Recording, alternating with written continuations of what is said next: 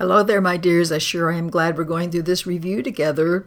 We're now on lesson 209, and once again, our common idea for this review, I am not a body, I am free. I am a free conscious awareness. I'm still that way because God created me that way, and what could possibly come along and change that? Nothing. There is no greater power that could reach down and turn me into something else. So I might be confused because I might have confused myself, but I have not changed myself. Therefore, I feel the love of God within me now, because the love of God is what created me. It's everything I am, and the love of God proclaimed me as His son.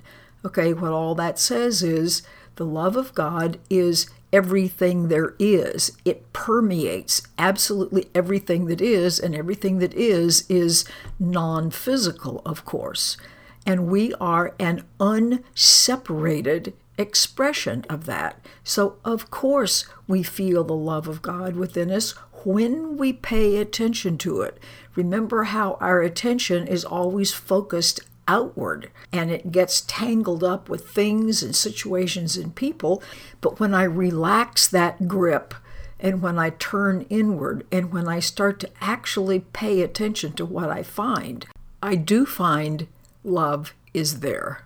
That's really, of course, the purpose of meditation and prayer and everything else, is to get you to lose your focused outlook and begin to turn inward and ask, like, what's going on in here anyway?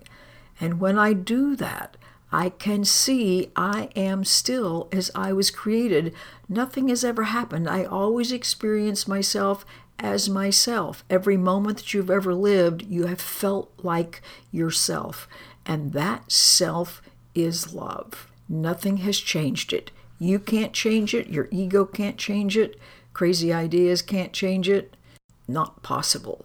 So, I am not a body, I am still free, I am still as love created me, I'm still part of that, I just now need to pay attention to it. Okay, have a great day. Remember at every chance you can what's true about you, because your ego mind has quite a grip in there, and we want to give the truth of you some equal attention. Have a good day. Practice, practice. I look forward to seeing you tomorrow. Goodbye.